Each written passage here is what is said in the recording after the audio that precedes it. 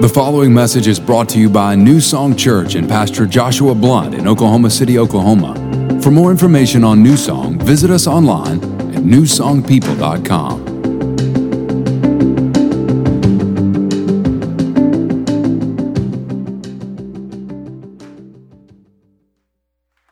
Listen, in our city where I come from, Albuquerque, Communist New Mexico,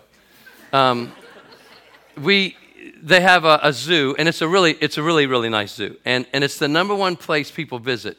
Well, a guy who I knew was hired to raise money, millions and millions and millions of dollars, to build new exhibits, and so he wanted to build a penguin exhibit, and so he came to me, saw me one day, and he said, "Pastor, would Legacy want to get involved in helping build the penguin exhibit?" And so I said, "Sure." I said, and he goes, "Well, we want you to donate." I said, "How much money you want me to donate?" And it was a lot. It was like $100,000. And I'm like, that's what I said. Woo! And I said, so I went back, looked at our finances and that, and I thought, if it's the number one place people go, wouldn't it be great when they're standing looking at the penguin exhibit if they saw Legacy Church, that there's a church that believes so much in the community and families that, it's just sowing more seed into people that the church is good. That it's important.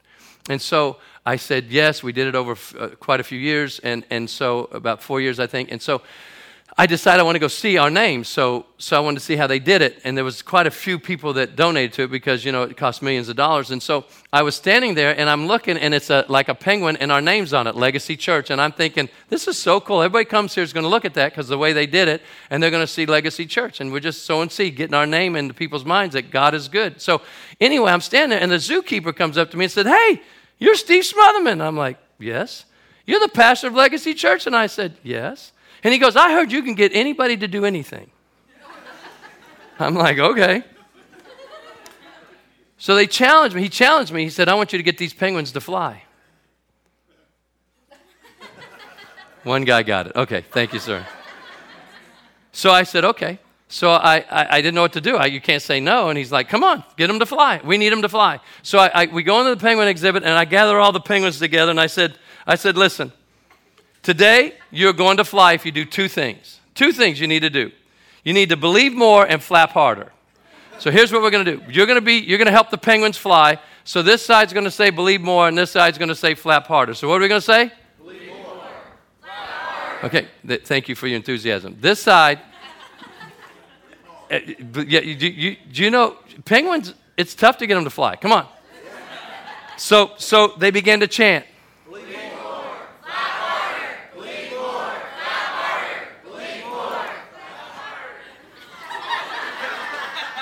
Ain't nobody going to fly with that. But anyway, so as they're chanting, the zookeeper says, "Well, I'm going to prove it." So he grabs a ladder, brings it in the penguin exhibit, and says, "Prove it." And they're yelling, "Believe more. Wait a minute, let's start again. Believe more. So anyway, one little penguin goes up, gets about on the second run, and jumps. And they're saying, and he belly flops, just head bites it right in the ground, and we're like, "Oh my gosh!" I'm like, "What are we going to do?" And I said, "Well, they got to do it louder, and they got to do it more." So here we go. Believe more, clap harder. Believe more, clap harder. Believe more, clap harder. Then this one penguin comes out, and he jumped, and he gets all the way to the top of the ladder, and he jumps, and he flies. He's flying, and then all the penguins fly, and it's like, "Oh my gosh, they're all flying!" The zookeeper said, "I can't believe it. They're flying." Someone's saying, "Is this a true story?" I know. So I gathered them all together after they were flying, and I told them, "Y'all just did the impossible." And let me give you this thought. Things are impossible till someone does them. No one could break the mile, the 4-minute mile, but when someone did it, now high school kids are breaking it. So it's impossible, they say. Just remember this in your life. We serve the God of the impossible. And things are impossible until you do it, until someone does it. But anyway, but I said, you just did the impossible, but if you make this critical mistake, it's all wasted. And then you know what they did? They all made the critical mistake. And if you remind me at the end of this message, I'll tell you what that critical mistake was. Someone said, "Really?" Yeah, you're going to think about it all the time. But if you don't remind me, I won't tell you. So anyway, remind me and I'll tell you. Listen, I'm going to teach a message that I simply titled The Art of Surrender. It's almost a life journey. I put this together just thinking about how God dealt with me. And you know what's tough for Christians is we want to be believers, we want to go to heaven. Does everybody want to go to heaven in here? And so we want to go to heaven, but we don't like the process of growth. You know, how many of y'all exercise in here? How many of y'all think about exercising? How many of y'all look forward to someday exercising? Come on. So anyway, but sometimes we don't like spiritual exercise. We don't like to be spiritually exercised. We don't, and you can't grow, you can't develop muscles, you can't get toned, you can't get in shape unless you're willing to go through a little pain. And what happens to a lot of believers, because of just the things we don't know, we just don't know, is that they think when they come to God that everything's going to be easy.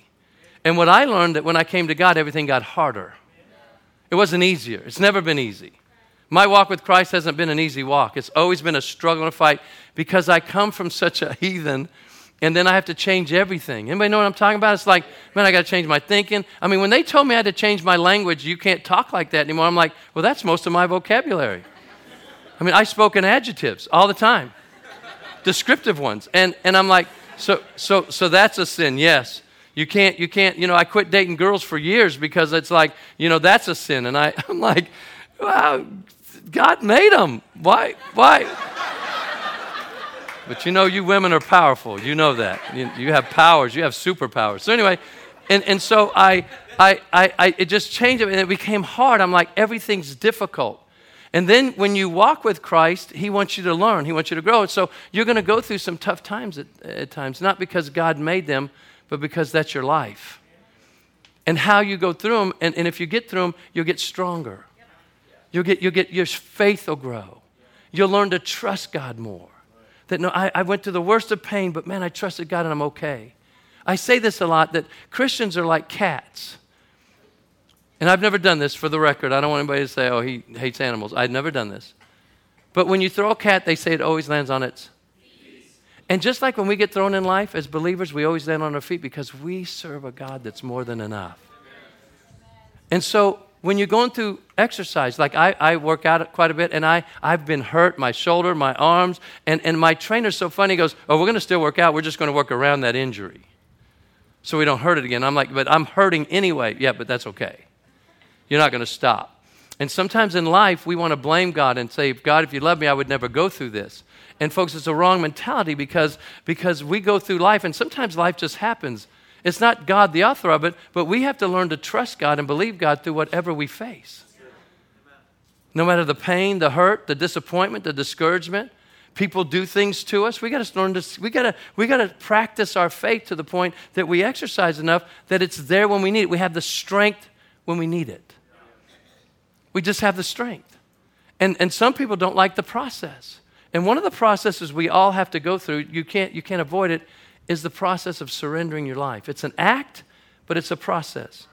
1 Samuel 12:24 says, but be sure to fear the Lord and faithfully serve Him. Think of all the wonderful things He has done for you. Isn't it funny that God tells us to think on this, think on that, meditate on this, transform your mind? You know why? Because the way our brains are designed, or the way it works, is that we don't have to be told to think on negative things. We just do that naturally. You want to find a fault? Just find someone that thinks they're have a gift of being critical. That's their giftings. And you don't have to be around them 2 seconds, and they'll pick out everything that's wrong but nothing that's right. And if you have a critical spirit, it's an ugly spirit. And one time I was watching Christian television at my house, and I don't do that very often. I really don't. And I'm watching it, and I'm yelling at the TV. Like, this is wrong teaching. God, why are you letting them do this? This is just bad. And my wife comes out and said, who are you talking to? I said, them. And she's like, Steve, you're so stupid, right? So anyway, but I'm yelling at the TV, and I'll never forget, I'm like, God, I don't know why this is allowed. I don't know why you allow this. And this is the thought that came to my mind. And this is what I want to help people with. The thought that came to my mind was, Steve, if you can't watch without being critical, just quit watching it. He's not dealing with them. He's dealing with you. We want God to deal with everybody else, and you know what He's going to say? I'm going to deal with you. That's between me and them, me and them, but not between you, me, and them. And so God deals with us. So instead, I may have been perfectly right with what they were teaching, but that's not the thought that came. So to this day, if I ever watch Christian television, if I ever do, and in our church, it's almost like a confession, like I need some absolution, We walk around and do this every now and then because we live in a heavy Catholicism. We say, just in case, just in case. That's right. I think I'm kidding. But anyway, so what I learned was that God says, don't practice being critical. Steve, it's hurting you. It's not hurting them. Regardless of what they're doing, that's not your business. And so even to this day, if I turn on Christian television and I start watching, I'm like, oh my goodness. I'm like, okay, I got to stop. Because you practice that and that becomes who you are. So if you practice God's word, you become more like that. And so we have to concentrate on thinking the good things God's done. Because we don't even have to work at thinking what's going wrong. So that's why he says, think of the wonderful things he's done for you. And I've heard people say, he's never done anything for me. I say, are you saved? Well, yeah, I'm born again. Well, he did the greatest miracle. If he did nothing else for you, thank God. You're going to thank him one day when you're up in heaven and not hell. So we have to think. So John 12:26 says, anyone who wants to serve me must follow me because my servants must be where I am.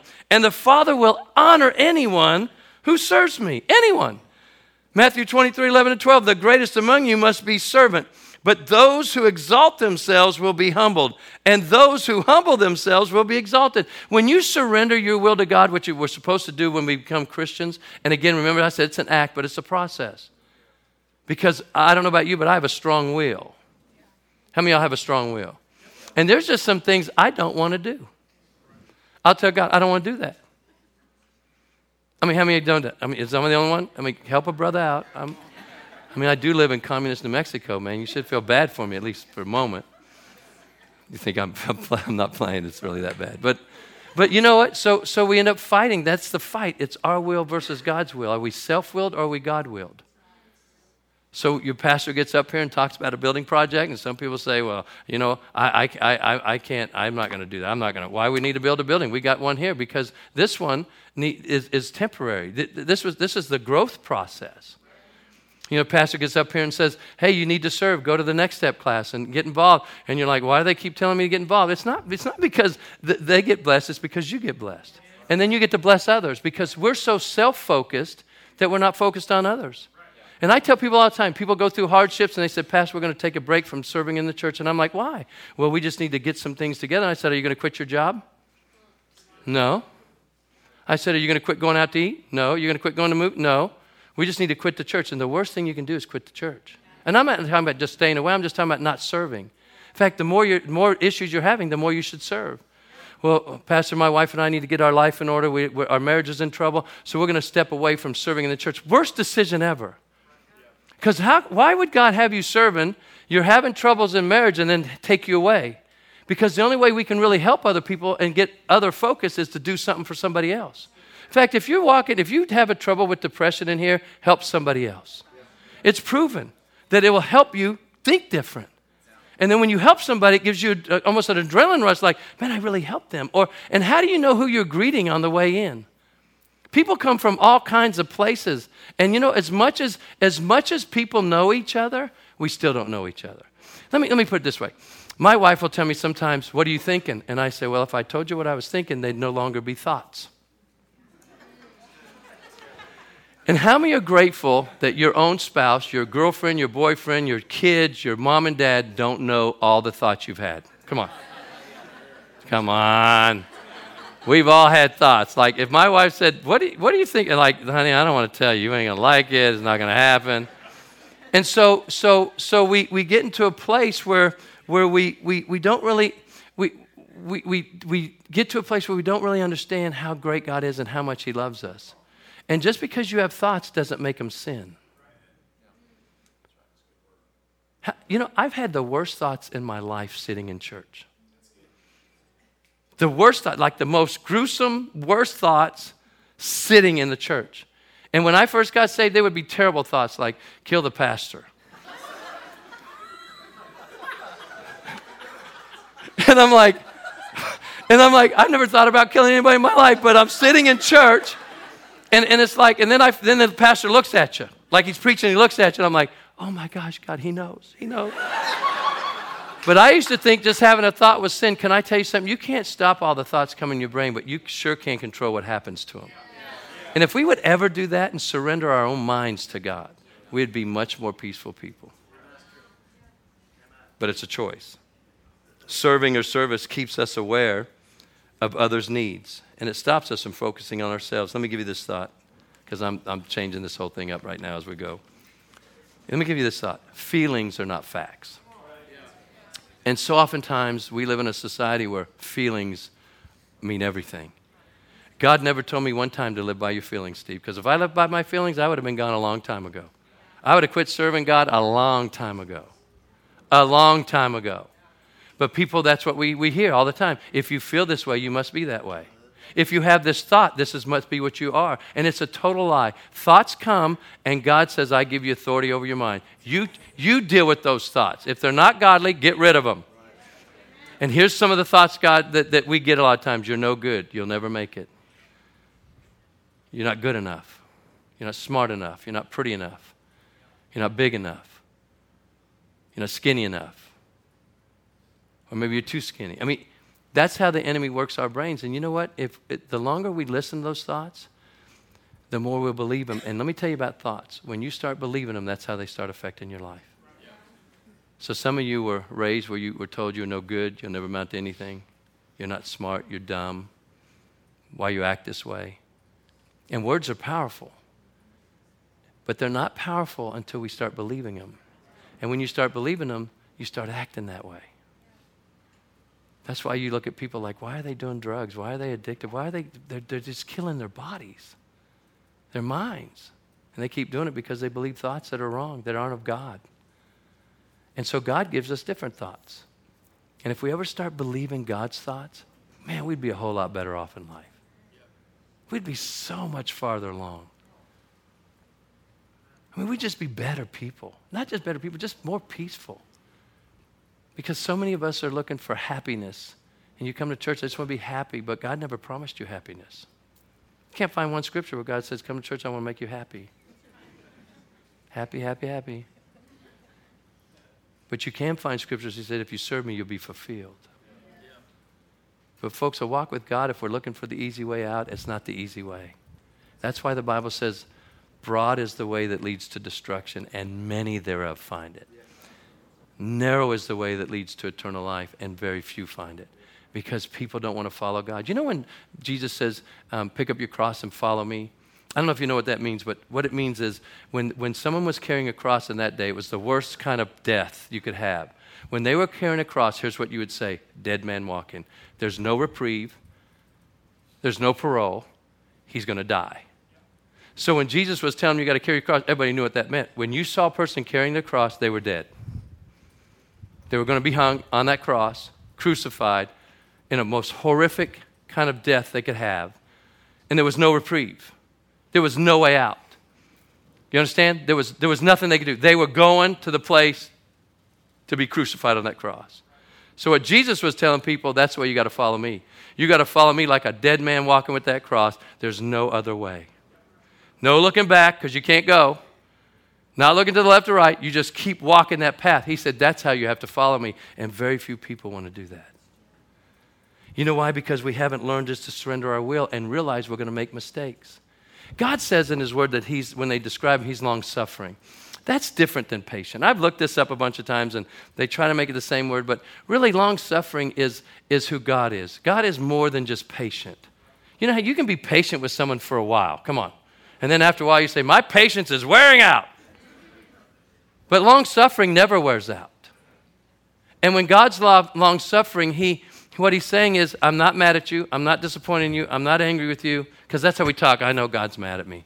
If he was mad at us, then he wouldn't send Jesus. He couldn't be long-suffering and mad at the same time.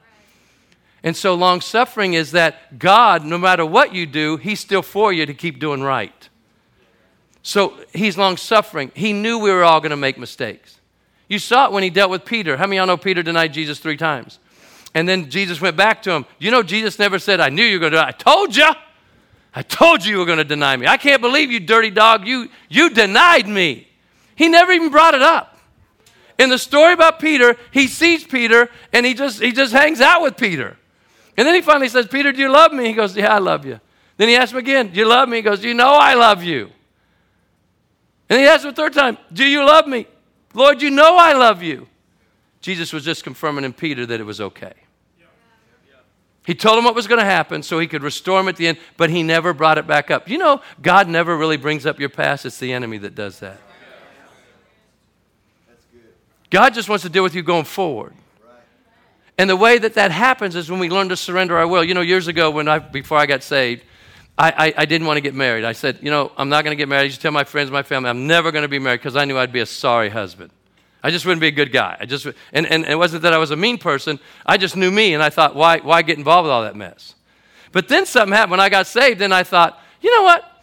I need to get married. Things changed. Come on. And so then, you know, so I'm like, I need to get married. That's a big thing to do. I went to Bible school, got out of Bible school, and then all my friends were getting married, and then I started getting an attitude with God, like, God, why can't I get married? Am I the ugliest guy? I mean, what's wrong with me? Do I smell? I wear cologne? You know, is it too much or whatever it is? And so, but you know, can I say this? When God closes the door, you can't open it.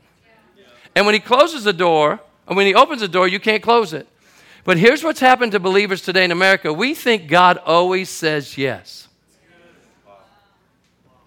So you didn't get that job you wanted? If you're walking with God and believe he directs your steps, here's my prayer every morning when I get up. You want to hear it? Here's my prayer. I say, good morning, Father, I love you. Good morning, Jesus, I love you. Good morning, Holy Spirit, I love you. And Father, your word says that if I acknowledge you in all my ways, you lead and direct my paths and crown my efforts with success. I love it from the Living Bible. And so I get up every morning and say, God, I love you. And I thank you that I acknowledge you in my life today. I thank you for leading and directing my paths and crowning my efforts with success. How many of y'all really believe that God leads and directs your paths? So if you didn't get that job you wanted, maybe he closed the door. Oh, no, he didn't. God, if you love me, you would have got that job. How do you know that job was going to be a blessing to you? You might have got that job, quit your job, and not been there but 2 minutes because you wouldn't be able to hack it, or they may not like something you did. I mean, if we truly believe God leads us, and then something doesn't happen the way we want it, why are we mad? Because if he closes the door, nothing you can do can open it. And that's how we think. We think we should get everything we want. But if it's not my will, it's his will. So I don't get married. Everybody's getting married. I'm mad. I'm mad for years. Like, why can't I meet somebody? What's wrong with me? I go through all that stuff. And then one day I started to think, well, if God doesn't want me to get married, then I won't get married. I used to say when I was unsaved, I'm never getting married. Maybe he listened. Seriously, so one day I just said, God, listen, I'm tired of being angry. Is anybody tired of being mad in here? How about discouraged? How about disappointed? Listen, we're all going to face that, but we don't have to stay there. What happens to people is when they live in that. So I said, God, if you want me to be single the rest of my life, I'll do the best. I'll do the best. I said, that'd be perfect. I'll do the best at living for you, honoring you. And you know what amazing thing? Right after that, I met my wife. She was so blessed that day. And we've been married 36 years. I got 8 grandkids. Who would have thunk, you know? And so what was amazing to me was as soon as I submitted my will to his, he opened the door. But here's what happens to us. We seek things, and God wants us to seek him. And then those things, they may be important to us, but they won't be the most important. So it's the same way. I get out of Bible school. No one wants me, no jobs, no nothing. I go to work at UPS. What can Brown do for you? I was a UPS package car driver in Broken Arrow, Oklahoma for 10.5 years. And I thought to myself, and I was mad after the first 6 months. And I said, God, I wasted my time going to Bible school. I should have just stayed in college, got my business degree that I was getting, and I should have just went to work. At least I would have had something. Now I got a Bible degree. What's it good going to do me at UPS? So I was there, and I had a bad attitude, and I was discouraged. In fact, I hated the job so much, when I would come home from work, my wife couldn't even ask me about my day. I said, I'm done with UPS today. I'm not talking about it. I mean, serious. If my wife was here, she'd say, it was that bad. And I was mad all the time. I was discouraged all the time. I didn't understand. After 9.5 years of being a knucklehead, I finally was out of my truck, because it's kind of alone. I drove 100 miles a day. So I was by myself. I was out in the country mooing at the cows. I used to be able to do it pretty good too. But anyway, so one day I just decided, you know, God, it's not about my will anyway, because the reason we stay that way, discouraged, disappointed, upset all the time, is because we're fighting for our will. And it doesn't mean that God doesn't have some things for you, but if you're all frustrated and angry about it, it means you're just fighting something. And so I just prayed, God, you know what? if you want me to be the UPS man the rest of my life, it's not my will. I gave my will to you. You said if I give my life, I'll find it. But if I keep my life, I'll lose it. And some of us are losing our life day to day. It's not talking about death. It's talking about how you live life, the things that happen and go on. So I just said, if this is what you have for me, this is what I'll do. And the amazing thing happened. In about a year from then, God opened a door for me to be a pastor. 9.5 years, I'm thinking if I'd have got my attitude better, maybe it'd have been 1. Maybe 2. And sometimes we're stuck where we're at. It's not because God wants us there. It's because he can't move you. Because here's what you need to understand, all of us. And I've learned this. You take you wherever you go. See, we have this deceptive thought that if circumstances change, I'd be different. And it's a lie. It's just not true. So I used to say, God, if you'll just let me pastor, do what I want to do, I'll be a different guy. But, you take you with you. People think it's greener on the other side of the fence. The problem with that green grass that you see is when you get on it, it's still the same.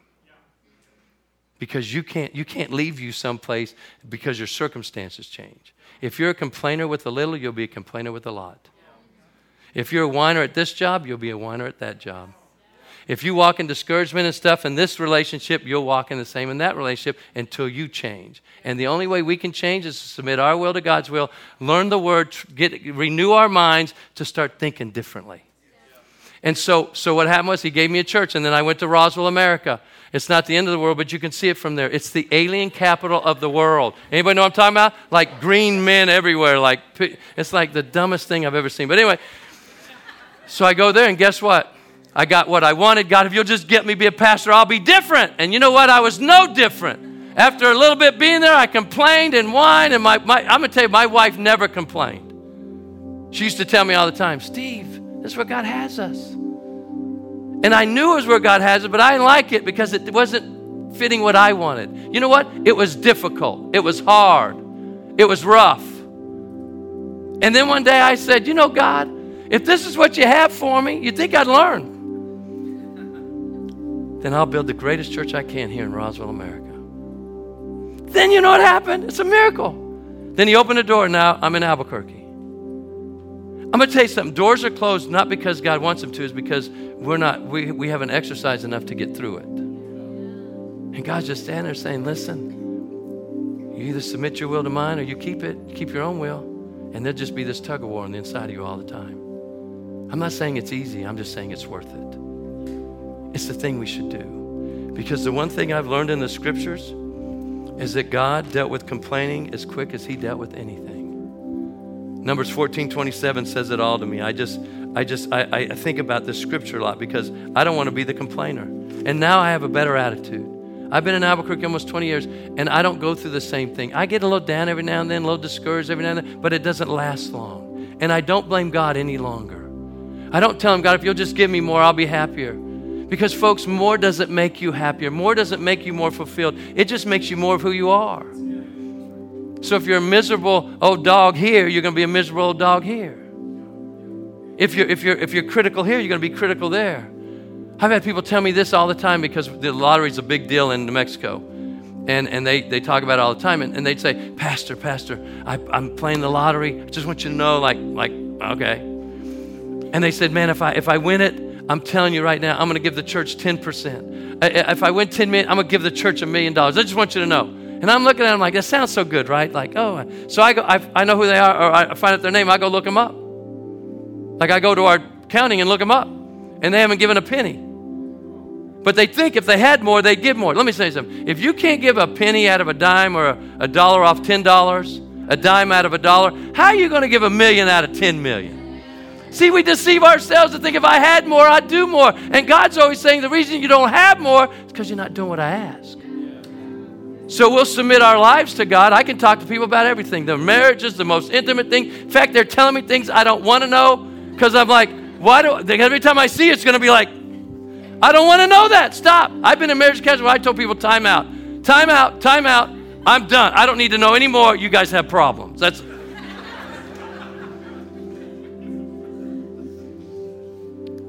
And they think, if I had all this, I'd give them, you can't do it. It doesn't work like that.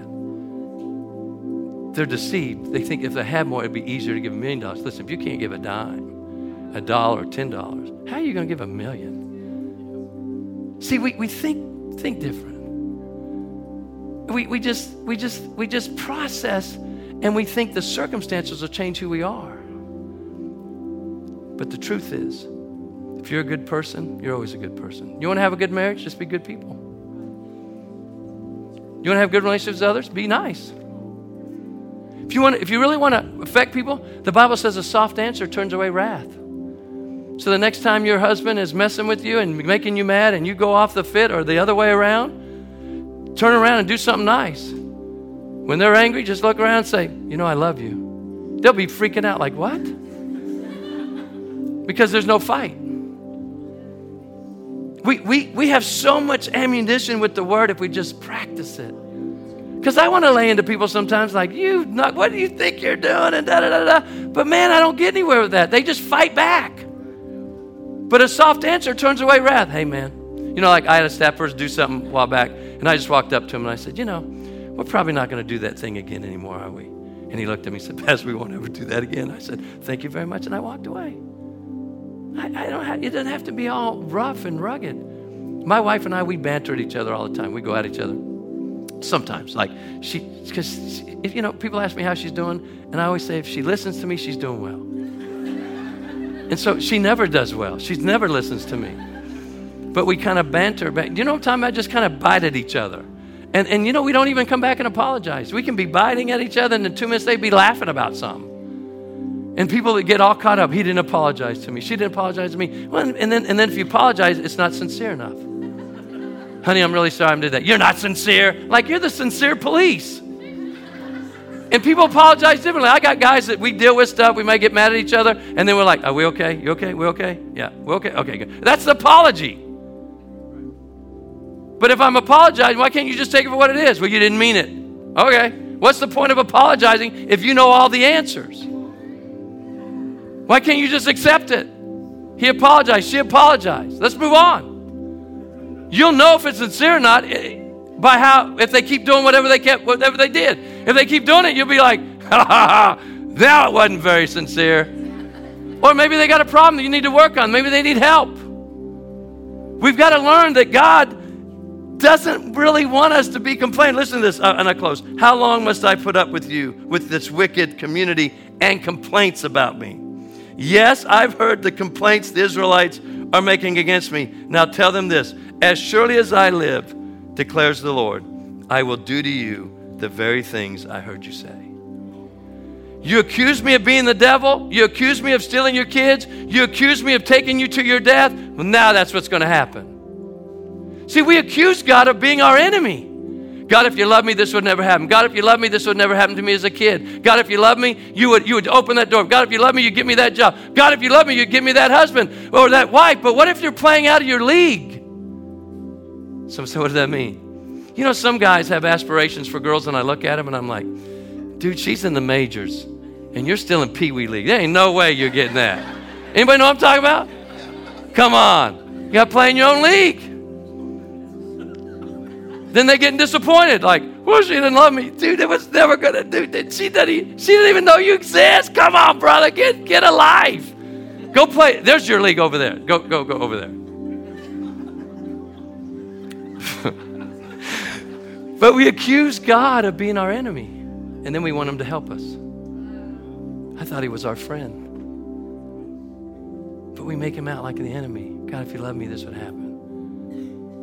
God, if you love me, it'd be like Adam. It's the woman you gave me. Yeah, you were happy with her until you messed up. Or vice versa. What I'm saying is, guys, here's the bottom line. Philippians 2:14 says, do everything without complaining and arguing. Bottom line. Submit your will to God and find out that you live a more fulfilled, satisfied life as a believer. You won't just be doing church. You won't just be having church. You'll be doing church. And that's what your pastor's leading you to do. Let's be the church. Let's just don't have a service. Let's be the church. Let's go help people. Let's be examples the best way we can, knowing we're going to make mistakes. That's why this is one of my favorite scriptures in all the Bible. The Bible talks about in 1 John 1:9 that if I confess my sins, he is faithful and just to forgive me my sins and cleanse me from all unrighteousness. Here's the goodness of God. If I just confess the sins I know, he says, I'll clean you up from everything that you don't even know you do. Isn't that good? That's why you don't have to go back in time like, okay, I got to repent for this, and this. It's like, God, here's the thing I'm doing. Please forgive me. And he said, then I'll clean you up for everything you don't even know you do. I mean, that's a good God trying to help us. Remember, he's your friend. Thanks for listening to this week's message from New Song Church. If you have a prayer need or would like more information about New Song, you can email info@newsongpeople.com. If you would like to partner with New Song through giving, go to www.newsongpeople.com/give. And if you want to stay connected to New Song, you can find us on Facebook, Instagram, and Twitter by searching for New Song People.